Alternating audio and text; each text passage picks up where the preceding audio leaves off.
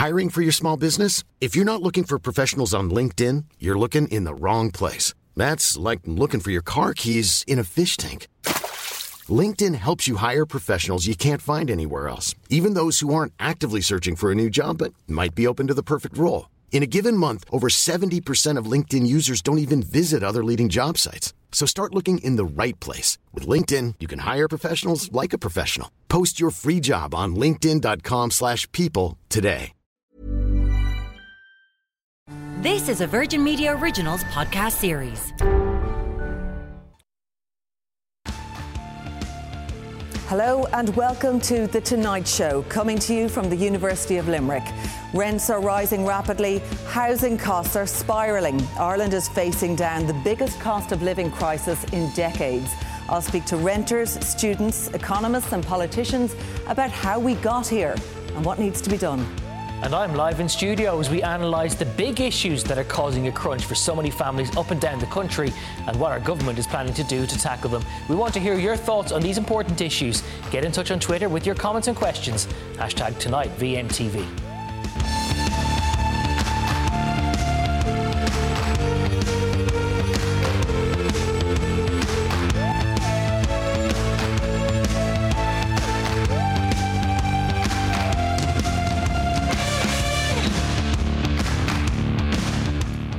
The housing crisis has been building in Ireland for years. A new report shows just how tough it has been.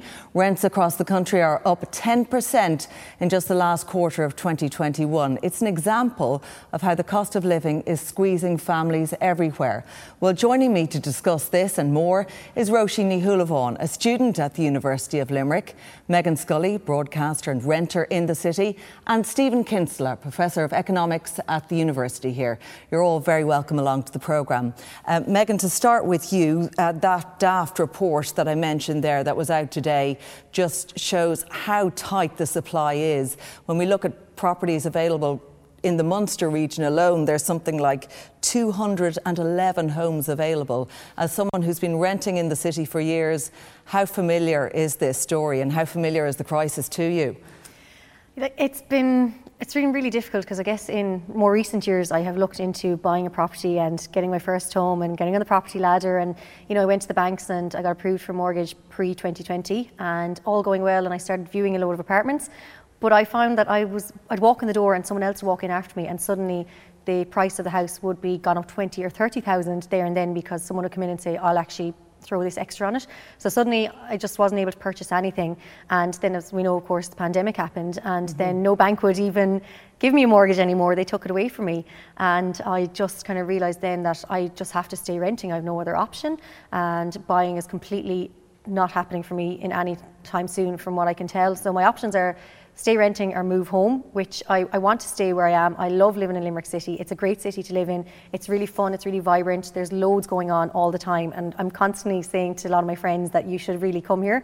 But the reality is I'm a renter. I've been renting now for 6 years in the city, and I see that continuing for I don't know how many more years. Do you see it as being something that's affordable to you? When we look at the average rents in the city, according to this report, €1,400 per month to live in the city on average. People in Limerick talk about making Limerick a really livable city. They want to attract more people into the city centre, but it's just not possible, because if you can pay that sort of extortionate rent that we see these days, and I looked on Daft myself before I came here to see what's available, if for some reason I had to find a new place to live next week, I wouldn't be able to afford to live in Limerick City the way things are going. It's just ludicrous to think that that's out there. And I did look to see that if I was to get approved for mortgage, what my monthly repayments would be, and they would be much less than renting. So it just doesn't make any sense. Yeah, Stephen, like when we talk about this and we talk really about the squeeze on people and how difficult it is with, earnings to still be able to afford to live in this city, other cities, and actually right across the country, the way we're seeing the rental rises. Is there a case to be made now for a rent freeze? Are these rises actually sustainable? They're not sustainable. You can't have a situation where there's a vast imbalance between people's disposable income and the kinds of rents that we're seeing. And they're rising far in advance of inflation and other topics. Across the political spectrum this week and last week, all we've talked about is this massive 5.5% rise in the general price level. If prices of housing only went up by 5.5%, we wouldn't be having this discussion. So it just shows that the debate is kind of normalized around 12%, 14%, 16% year on year and quarter rises. So it's not sustainable. And what is going to happen is a vast increase in supply. And I actually genuinely do think at a certain point you're going to have to consider a rent freeze. Now, private landlords are exiting the market as well. They're either moving in, they're selling off to bigger landlords, or they're just converting their apartments into Airbnbs or something like that. So the actual supply of rental accommodation is falling. But fundamentally, what you're seeing is there's not enough to go around. I'm the head of department in the economics department, and I have to deal with students every single day, including today, where they're saying, I can't come to college because I have to commute long distances. I have to work as well. I'm not in secure accommodation. I have to move around. So what are you going to do to help me? So the University of Limerick itself is actually dealing with this on a weekly, daily, and on an individual basis, because we can talk about percentage rises, we can talk about, disposable income indices and all this kind of stuff. It really comes down to people, individual people like Megan, who are actually experiencing this on a daily basis, and it makes the student experience much harder as a way of going through third level. Yeah, navigating through college. I mean, normal college life, that's something, Roisin, that I think you're finding quite hard to achieve now. You're a fourth year student here in the university. How has it been for you to try to afford to live close to the college and at the same time to have a regular university experience as other students, brothers and sisters may have had? Well, I have no brothers and sisters, but it's definitely a different year. I think myself, I actually work full time in college, so I'm supporting myself, but I know that a lot of other people wouldn't have an income to fall back on. I'm very lucky, my parents as well, if anything happened or I didn't have a house to stay in, they could support me. So for my situation, it's very different to other people. But still, the affordability, I'm spending €624 a year on transport, getting in and out in college. I'm spending €550 a month on my rent, and I'm going in and out, and I don't have that ability and flexibility to be able to be in college and enjoy that whole experience. And I think I have it easy. There's a lot of students out there that are in hostels, that are in hotels, that are commuting hours and hours to go to and from college. So I have it easy, and I'm very, very lucky, and I'm in a privileged position right now, where I think a lot of other people have it a lot tougher. And I think it's only going to get worse. And hotels are being used in Limerick to house students. That's actively happening now, isn't it, because of the rental crisis? Yeah, and it's very expensive. I think the difference between whatever I'm paying €550 a month, you're maybe paying €550 a week for a hotel, and that by 4 weeks in a month, that all adds up. And it becomes worse and worse. And then there's also people that are couch surfing, that are in these precarious living situations. And as we know, Ireland isn't as safe in recent events that we've seen. So young people in kind of weird situations, it's not good to see. Yeah, well, earlier on, our producer Amy O'Brien spoke to John de Courcy, an auctioneer from Limerick, to get an idea of what the housing market is like in the city. Well, it's showing Limerick at an average rent of about $1,400 a month. Now, anything in Limerick will cost you between $1,500 and $2,000. So the market is hot, and there's a supply issue. So there's very few units to rent. In the last 12 months, we've seen anything from 10 to 15% increase. Again, we've a supply issue. There isn't that many houses for sale, and anything comes on, there's normally a bidding process, and they're making very good money. Well, student houses in Castletroy will fetch anything from $2,000 to $3,000 per month for the student term. Again, they're very scarce, and it's a supply issue again, but there's a lot of students in Limerick at the moment, and that's an issue as well. John de Courcy saying, it's a big student city, and that's affecting the price of rents right across the city. From your point of view, Megan, would you like to see your future, if it isn't in home owning, to be a long-term rental? renter in this city, and for that to be something that's possible for people right around the country, like we've seen in other European cities. I'd absolutely love that, and I think that would be a great scenario. The apartment I'm in now, I adore it, but obviously the furniture in it is the furniture that came in the apartment. But if I had, someone said to me, look, you can have this apartment for the next 10, 20, 30 years and you can furnish it yourself, at least I know then I could get a small loan out and I could turn it into my own little home, and I think that would be the ideal situation. And then maybe down the line, if in 5, 10 years my situation changes where possibly I need a bigger home or I need a family home, then I could do that as well. But at the moment, I guess, as I said, renting is my only option, but there's not long-term security in renting, so it's kind of I guess I'm kind of hoping that I can stay there as long as I can, but if that option was there, I'd be happy to do that, or even like a rent to buy scheme as well. But I was doing my research on that as well, and that obviously has its pros but also very much so its cons as well. So I'm in my 30s, I'm trying to figure out what to do. I see my friends trying to buy homes, some have bought homes, some are on their own trying to buy, some are in relationships buying, and to be honest, it's really horrible and awful for a lot of people, and it's kind of frightening to think that we're at this age and we can't buy. Yeah, Stephen, to add to all of this, of course, is the cost of living crisis that we're really feeling now in 2022. Similar to the housing issue, there's a divide really between who's able to afford or who's able to manage inflation and who cannot. And in this case, would you say it's the poorest who are worst off and really facing the biggest increases in their daily lives? Indeed. I mean, listening to Megan and Roisin, it's really clear, there's a segregation in Irish society between people who can get onto, get access to housing and pensions and people who can't.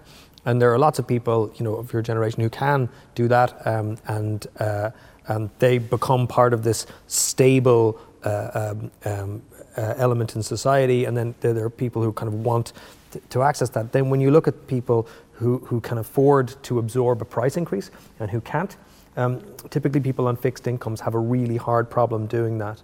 So people on social welfare and pensions, people on disability. People who are working, they can tend to work a little bit harder or they can work a bit longer, and they can tend to absorb the cost of inflation a little bit better, but that's almost always when it's one area that's causing the price inflation. So for example, if the price of, oranges was going up or something, people would say, well, I'll have fewer oranges, or I'll shop around, as Deputy Fleming said infamously this week. You can't do that when it's the price of oil, right? So energy prices are what's causing the inflation, and that's spilling into everything else. Fossil fuel prices go up, fertilizer prices go up, food prices go up. So everything is interconnected. And the problem is with policy measures that we're seeing the government discuss, they're not going to end that segregation. Like they're talking about changing the price of passports and stuff, when in reality it's the energy price that needs to come down. So I fully expect you're going to see a big cost of living spend from the government the next couple of weeks. Something like another Christmas bonus, something like a direct fuel credit or something like that, to make sure that the poorest in our society don't have to face that segregation. Because if they do, the kind of anger that Megan has articulated with respect to housing is going to be far more widespread, and woe betide any government that tries to ignore that. Yeah, so there's a whole suite of measures, as we know, being announced. So we're going to hear a number of things. In your opinion, what would be the most effective measure, or among the most effective measures, on who to target, who to help in this instance? Well, the first thing is you have to help people on fixed incomes. They can't cope. So a pensioner can't cope with a rise in the price of the fuel that they use to heat their homes. They just can't cope with it. They can't go out and work harder. They can't decide to shop around for coal, right? So fundamentally, you have to give them an extra fuel allowance or some kind of energy credit.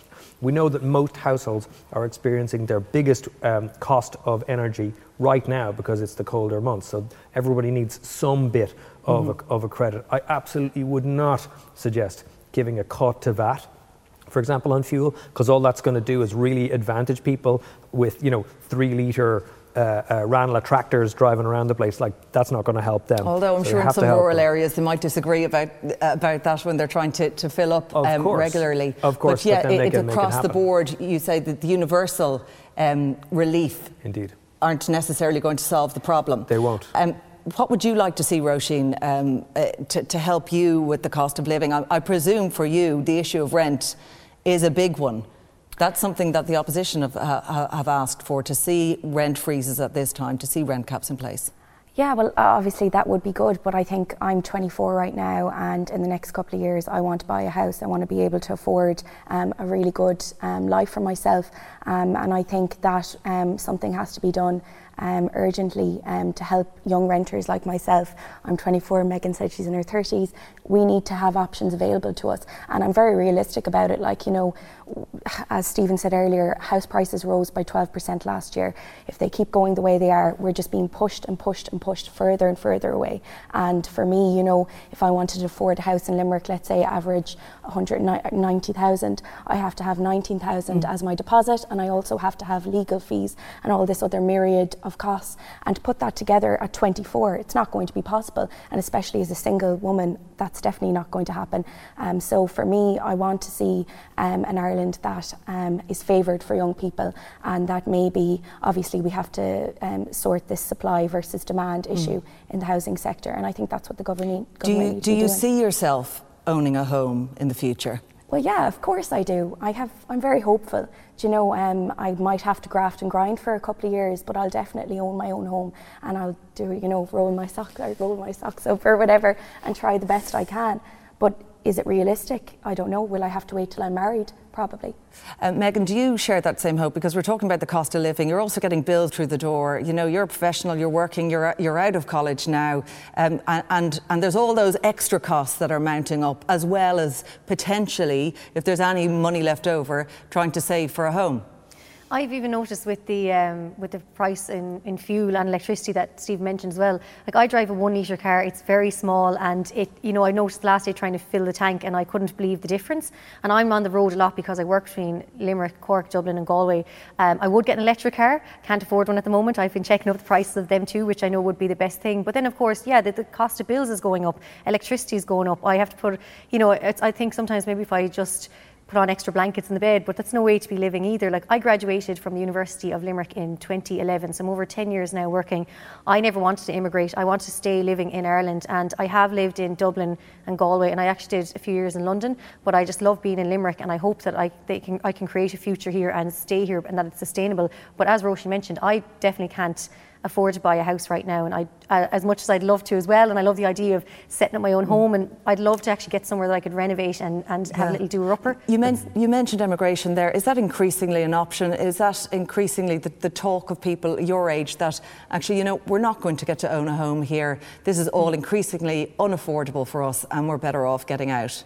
Well, the last recession, I know a lot of people in my age bracket from South Galway, that's where I'm originally from, went to Australia, New Zealand, and they went all abroad, and they're still there. They've bought homes, they're married, they've kids, they've a full life set up. And I thought, you know, when everything would settle in Ireland, they'd all come back home, and I think that's what everyone thought. But you know what, they've got a really good lifestyle, they're earning well, and the cost of living matches what they're earning. That's not the case here. I'm 32 now, and I have 2 years to get a visa for Australia, so I have to strongly consider that. That's the key thing, isn't it, Stephen, when it comes to this, is actually, you know, your earnings versus your ability then to buy. And there's a huge gap here in Ireland with that, isn't there? There is, and unfortunately, it doesn't look like that gap is going to get bridged. Every single measure that the government has brought in Housing for All and the previous versions of Housing for All were essentially supply-based measures. It was like, we'll induce the market to make more houses. You have to say, if you're sort of a right-wing person, well, the market will solve the problem, we'll increase the price, people will want to build more houses, the more houses will be built, the price will go down. That is not what has happened. If that had happened, we would not have this problem. The problem is people hoard land, and then when the price goes up, they release only enough houses into the system to justify the price. And what about government measures to tackle that, the land hoarding, the vacant land tax? We would need to see vast amounts of enforcement. And so, as far as I know, the number of people whose job it is to enforce vacant levies is under 5 in the entire country. And so, this being Ireland, if it isn't rigorously enforced, it isn't going to be complied with. You know, we talked about price controls and rental controls before. There's large-scale evidence that those are not being complied with by private landlords. So, we can make all the rules we want, but until you enforce them, they're just bits of paper. So I'd love to see loads more enforcement there. The government in the last budget brought in a much tougher vacant site levy regime. It's still not as strong as I would like to see. But fundamentally, I think we have to view dereliction as a kind of social vandalism, as one economist has called it. And I think when we start seeing it in that way, and people go on Twitter, if they look up Derelict Ireland, you'll see these fantastic houses that are just empty. And if that doesn't induce anger in us all, there's something wrong, right? So I think policy can solve these problems. There's nothing completely special about Ireland. It's just another country, fundamentally. I know we think we're great, but it's just another market. So we can get lessons from abroad and bring them here. We just need to actually make them work. OK, well, I'd like to thank my panel, Roisin Hulavan, Megan Scully and Stephen Kinsella. Coming up next, students at the University of Limerick tell us their housing worries and what the government should do about it. I'm from Cork. Cork at the moment are going on. There's only maybe 100 homes up in Daft at the moment. It's really hard to come across and really hard to find the financial stability to do so.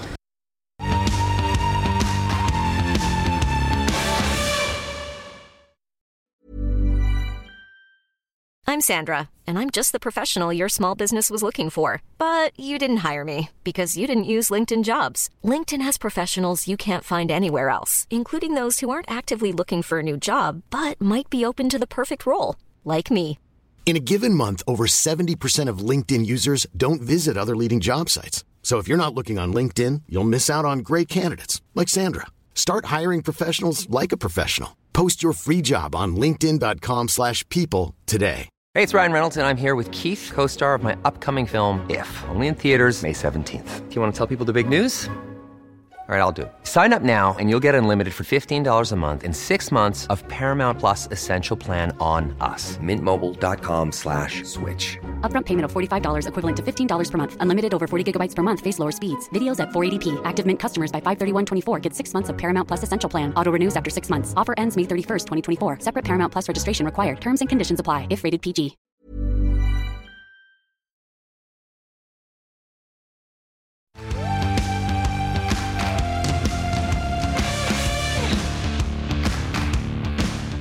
Welcome back. It's been a difficult few years for students, with disruption throughout the pandemic being topped off by a struggle to find affordable accommodation. Our producer Sean Dunn spoke to students here at the University of Limerick about those challenges. Take a listen. I don't think I will own my own house here in Ireland because, as you say, it's really expensive. Now I'm just working part-time and I almost spend all my salary in my rent. So I currently live with my parents, but they're almost paying $1,000 a month, and we live outside the city, which is a good bit. If you finally get on the property ladder, you're golden, because your mortgage payment's going to be less than your rent. But you can't get there. It's a pipe dream. Even now, we're saying with our PME course, it's hard to have it fully in person, so we had to do half online because a lot of people couldn't even find apartments or houses to rent for. Council housing is very hard to come by, but I would like to own my own home eventually, but it's not something I see happening anytime soon. It's obviously hard enough to find a place to stay now during college, and then I know my parents themselves, they were lucky enough to buy a house way back when, but I'd say renting's the way forward. I might go to America for a couple of years and work, but I probably will end up back in Ireland again at some point. I'm from Cork. Cork at the moment are going on. There's only maybe 100 homes up in Daft at the moment. It's really hard to come across and really hard to find the financial stability to do so. Well, joining me to discuss more is Niall Collins, Minister of State for Skills and Further Education, and Michael McNamara, Independent TD. You're both very welcome along to the programme. And Niall Collins, to come to you first, and just on the issue we really see, and we've heard from students today, it's very difficult. I mean, this isn't just a student issue, of course, but rents and the rental crisis that we're seeing, not just here in Limerick, but right around the country. The question is, with cost of living coming into play as well here, what's going to be done about it?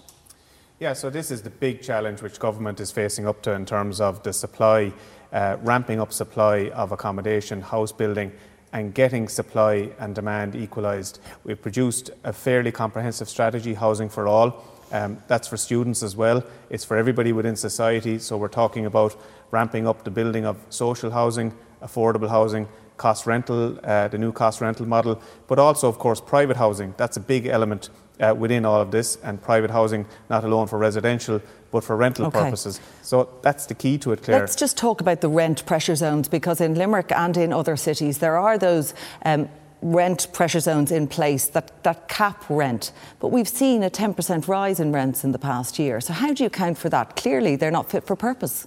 Yeah, and you have some properties not near enough that come in and distort the rental statistics. But rent pressure, the RPZs, the rent pressure zones, are a vital tool in terms of impacting inflation and helping people. Do you think they're working? I do think they're working. Obviously, there's legal complexities with it in terms of there has been a discussion around rent caps, and the Attorney General has given government advice in relation to that. But we go back to the key point, Claire. It's about increasing supply. We've seen a huge growth in the number of commencements last year, housing units which commenced, about 21,000.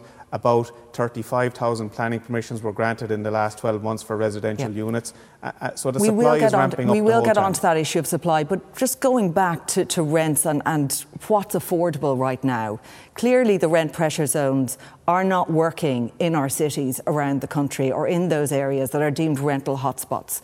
So in terms of what the government's going to provide to help with the cost of living, will they be looking at rent freezes? That's a decision of government, so I can't preempt any decision that government will take. But is it being discussed? I mean, they're in government. Everything gets considered, and Cabinet will take on board all of those decisions, all of the implications in relation to that. But specifically in relation to students, I want to say this, it's a key priority of government also to ramp up and increase the supply of student accommodation, on campus and off campus student accommodation, because we've seen a huge issue in relation to that. We've had huge challenges which have arose from COVID in terms of the construction sector and has impacted on the supply, particularly of new houses because of the lockdowns, the cessation of construction during the lockdowns. But student accommodation is key also to our Housing for All delivery strategy. Of course, it's always been a problem, especially in this city, that the whole issue of rent and housing supply. Michael McNamara, to come to you on this, we've heard what Niall Collins has had to say about tackling this, the Housing for All plan being key to all of that. Do you buy it? Well, I mean, we've seen a lot of plans, and this is the latest of a large number of plans really over the past 10 years that haven't led to any marked increase in the number of the housing stock being constructed at the moment. And of course, we also have a huge amount of vacant housing stock. Much of Limerick City is 3 or 4 stories. Many of those stories haven't been occupied for decades now. It's not economically viable for the private sector to bring those back into housing stock, to get maybe students, couples, whoever wants to live in them, to get them up to standard and convert them back into apartments. Limerick isn't unique in that regard. Other cities are the same, and indeed every market town across Ireland is like that. But you know, it's very, very expensive to bring that type of housing stock up to the standard required, and it is something that the government are going to have to intervene in. I know there's a proposal to give a €30,000 grant to young people or young couples to take over a derelict house, but I mean, to take over a derelict house in the country is one thing. To try to convert those large buildings back into housing stock, I think is going to require a concerted effort. So you say more than the money that is currently being offered to couples or to individuals who want to take on a derelict property and do something with it? Well, I mean, a leading architect like Shelley McNamara, who's from Clare, is no relation of mine, has said that we are going to need pilot projects. We're going to have to look at build regs, because the current build regs, nobody's suggesting that they should be allowed to be converted into slums, but the current build regs are really onerous for old buildings, some of which are protected structures a couple of 100 years old. So to get them back, to get people back living in them, living over shops and offices across our cities, as they do in most other European countries, has to be a target, and one I think that the government aren't really looking at sufficiently. But you know, that's not going to be enough either. We do need to have houses and apartments being built across the country, and there's a lot of plans but very little actual movement on building. Niall, on that issue of vacant housing, and we're hearing about it, especially in Limerick, it appears to be a particular problem. Is there urgency around this issue? It's something that could free up a lot of homes for people who badly need them. Yeah, there has been a number of initiatives in relation to derelict properties. The local authority here in Limerick is very proactive in terms of pursuing properties under the Derelict Sites Act and bringing them back into use. But it's important to say, and I know I've mentioned, and I'm mentioning again, the Housing for All plan. Government is putting real money. What's different about this plan is government is committing $4 billion a year of real money, new money, into the building of social, affordable and private homes. So that's what makes it different. Just on this, on the derelict housing, and what Michael's talking there about, vacant housing sites above shops that could be used, that are there. I mean, you have a structure in place. And Darragh O'Brien is dealing with that. He's bringing forward a proposal in terms of providing grants for derelict properties. We're also overhauling the planning legislation. The Taoiseach has instructed the Attorney General and the officials within the Housing Department to carry out a complete review of our entire planning legislation and make it fit for purpose for modern day, because we have seen abuses of the planning code in terms of judicial reviews, serial objectors, people frustrating and slowing down the delivery of housing, and particularly new housing. Right. So we've a lot going on in this space, Claire, really, and the supply is beginning to deliver now. I think it's important to say that. All right. I want to talk about the cost of living and the measures that are due to be introduced. What would you see as a priority, Michael McNamara, in this current situation where people are finding it really tough? Middle income, low income earners. I mean, Stephen Kinsella made the point earlier that it's for the poor, it's the most expensive. It's unaffordable right now for them. Accommodation. No, not in terms of accommodation, but generally across the board. The cost of living is rising, and the government, I do accept, is limited what it can do, but we do need to achieve energy security in this country. We don't have it at the moment. There's a plan to shut down the biggest power station in the country not far from here without any idea of what's going to replace it in terms of energy production.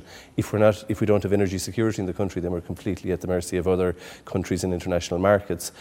Obviously, energy is very expensive, and importing coal until such time as we can get green energy to a sufficient level is going to be expensive, but at least we can stockpile it and we can have energy security. So, I think the cost of energy is a huge factor. The cost of accommodation is another huge factor, and we have to bear in mind that when you say the cost of energy now, what would you like to see happen?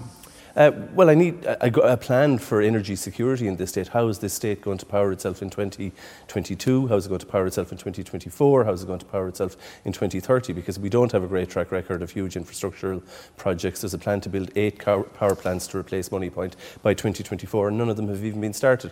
But that's just energy. We have to realise that all of this cost of living initiative is being funded from an underspend in accommodation and broadband development. And because of that, we have to question if there's an underspend in developing accommodation in the state by the government, that's leading to an increase in the cost of accommodation. Obviously, broadband is a huge issue too, because if broadband is in place, people can move out of cities and there's less pressure on major urban centres. From what Michael's saying, there's an awful lot of catching up to do. There's been an awful lot of underspending. Is the government willing to spend on this? Of course the government is willing to spend. We're coming off the back of the pandemic, which has impacted on the delivery of a lot of work across government. I think that's fair to say, and I think the vast majority of people understand that. But in relation to the cost of living, government is going to take a number of measures. As you know, the Cabinet subcommittee is meeting in relation to that tomorrow. We'll brief the party leaders. Early decisions will be taken on that. Are we going to see the likes of welfare bonuses coming in earlier? What we've had in the budget, we've had a budget package of 500 million euro package in relation to taxation. Yeah, I'm talking also about in now relation and to immediate urgent measures around the cost of living. in relation to social welfare, there's about a 500 million euro package which is feeding through. We will see, I suspect, some improvements in the fuel allowance. There's already been a 50% increase in the fuel allowance, and the electricity credit. That's obviously, as we know, 100 euros. That may be higher. All of these decisions will be taken. But on a welfare bonus? There may be a welfare bonus. I don't have the detail now, but government is actively considering all of this. All right, we'll have to leave it there. My thanks to Niall Collins and Michael McNamara. That is it from Limerick. After the break, my colleague Gavin Riley will have more from our Dublin studio.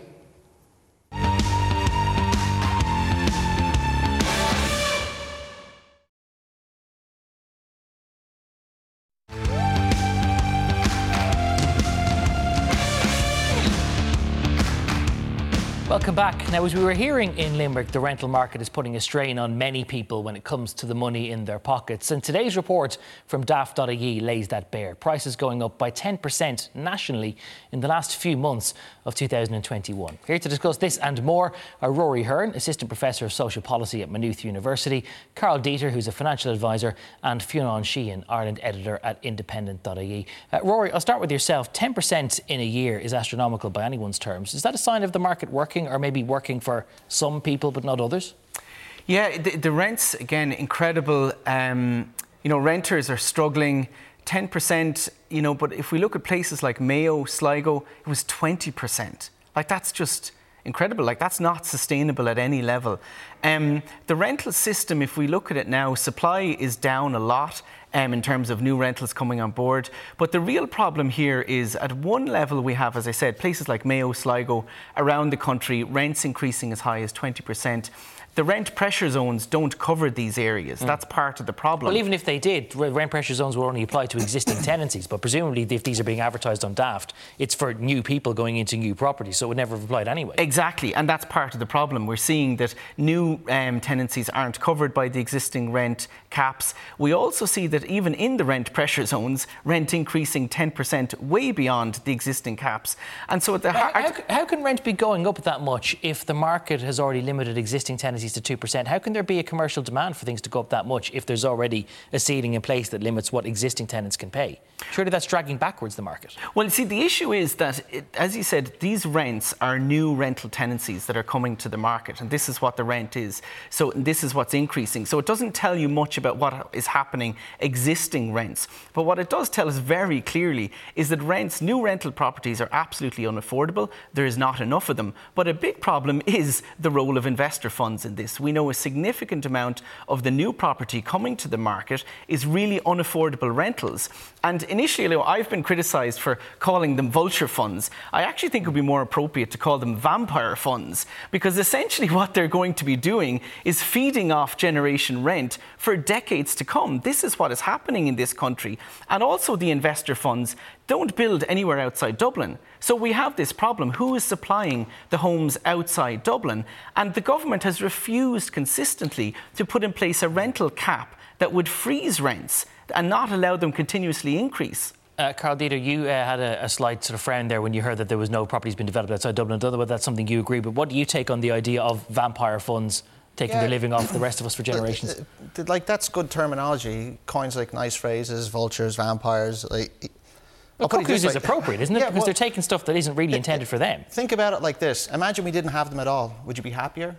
If we didn't have any of those houses, would we be better off then? But they're no good as an affordable supply. They're not a supply of affordable housing. Supply. Would we be better off without those houses? No. We absolutely would, because then you could actually use the land that they're building to actually build homes on, affordable homes. But that's part of the doesn't exist in this realm type of thinking. I mean, that's Star Wars stuff. Like, Carl, you could reverse time and somehow go forward again and have some different outcome.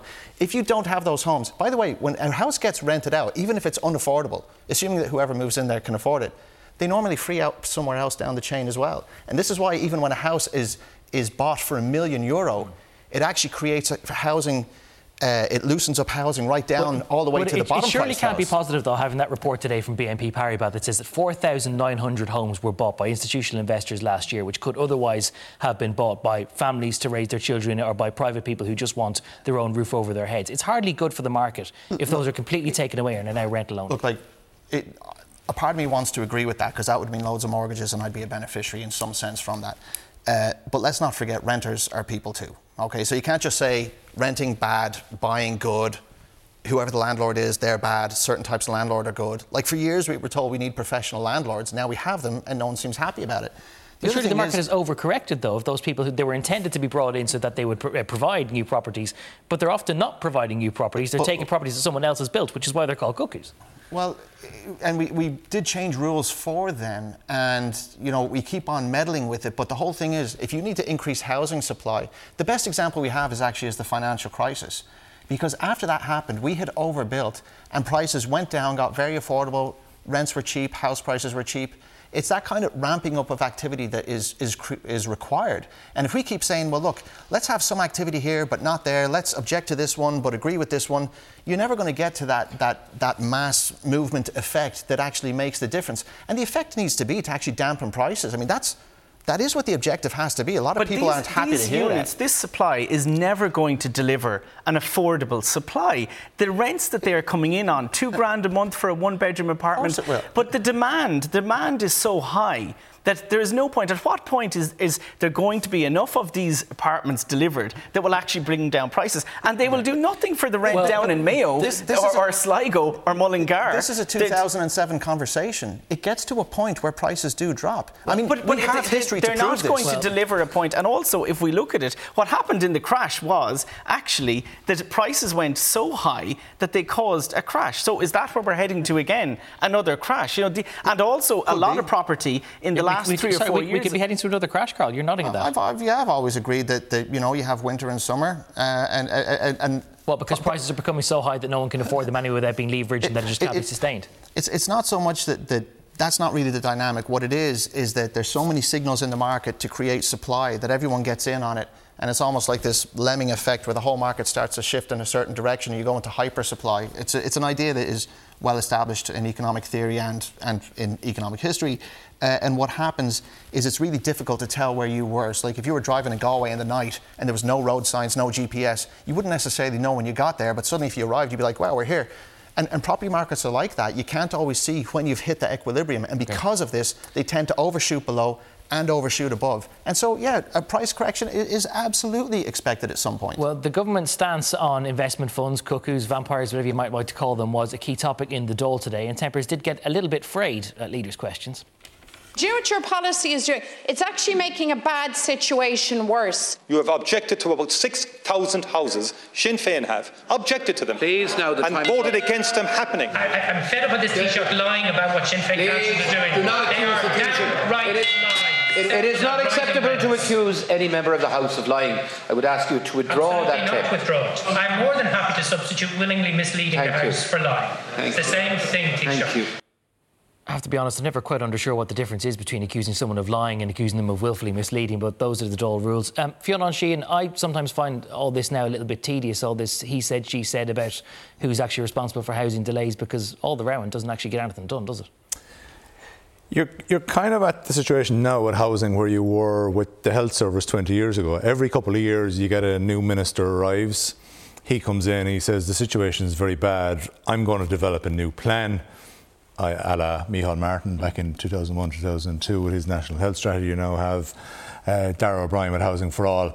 And then you give that a couple of years and you see, will that improve the situation? Ultimately, it's something that, it's never really going to be completely resolved, as Carol says, unless something happens so do we need with the market to an adverse effect. Do we need a sláinte of care for housing then that stops this thing lurching from You probably need something that's getting greater consensus than Housing for All is at the moment. At the same time, you'd have to say, to be fair to Darragh O'Brien, he is in power. He is willing to take decisions and stand over them.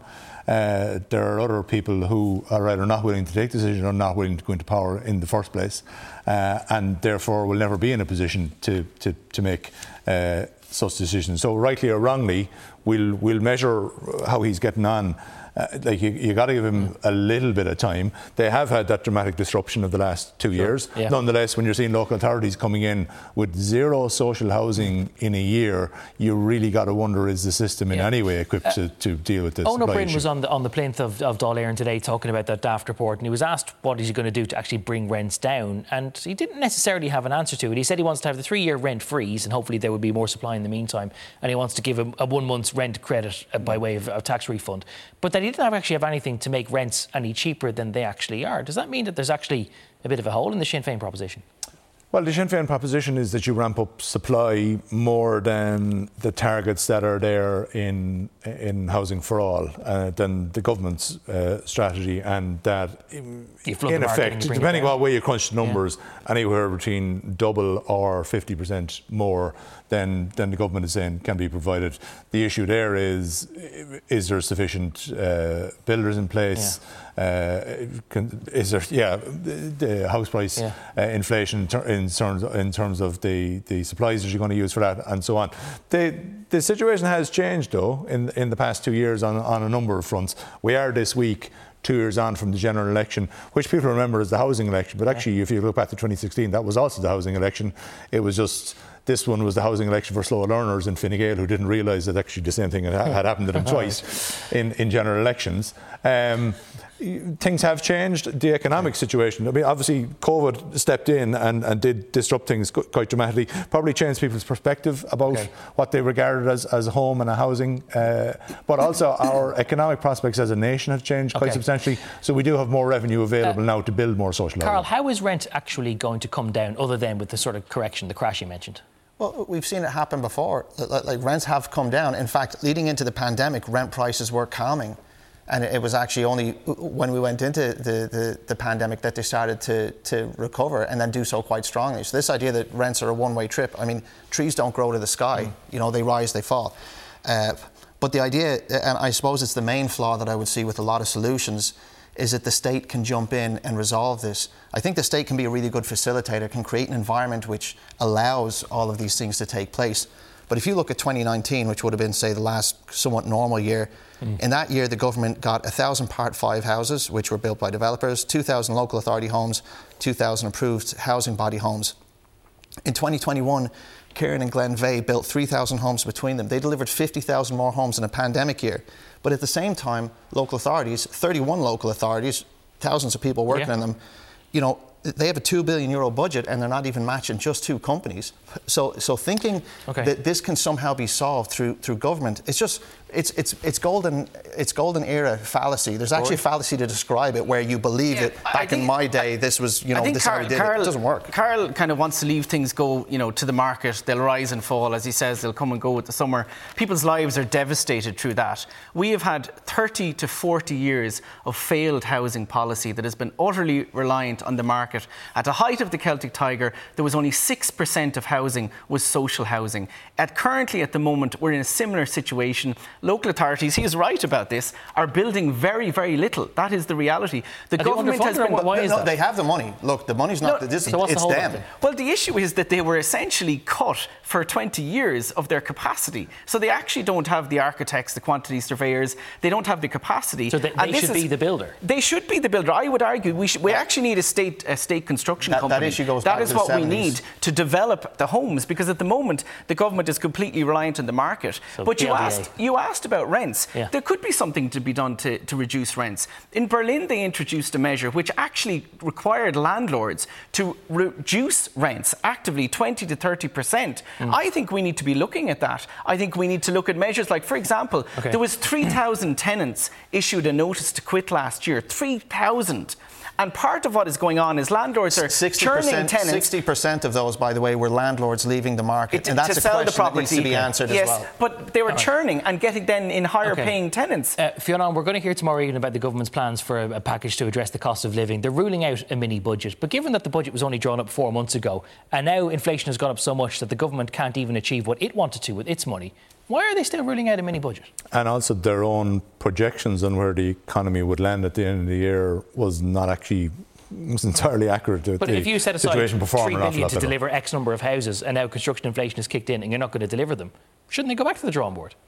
Yeah, there's an argument that the situation has changed quite dramatically. If you also look at where we were last October when the budget was being delivered, nobody quite imagined that the COVID situation would be where it's at now, where all restrictions would suddenly be dropped, and we were looking at the end in store and a return to some normality. So there is ample excuse there. I mean, if you do a mini emergency budget in emergency times because your revenue is coming down so dramatically that you have to... Is this an emergency, though? This is also an emergency. It's been described as the biggest crisis facing and issue facing the government.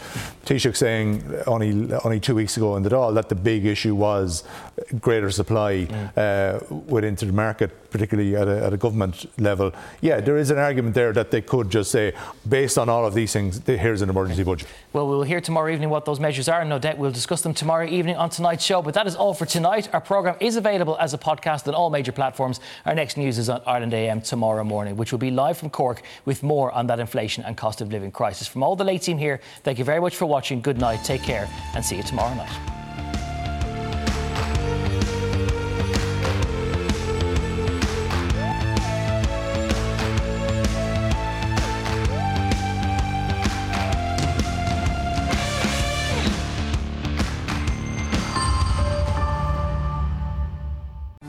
This is a Virgin Media Originals podcast series.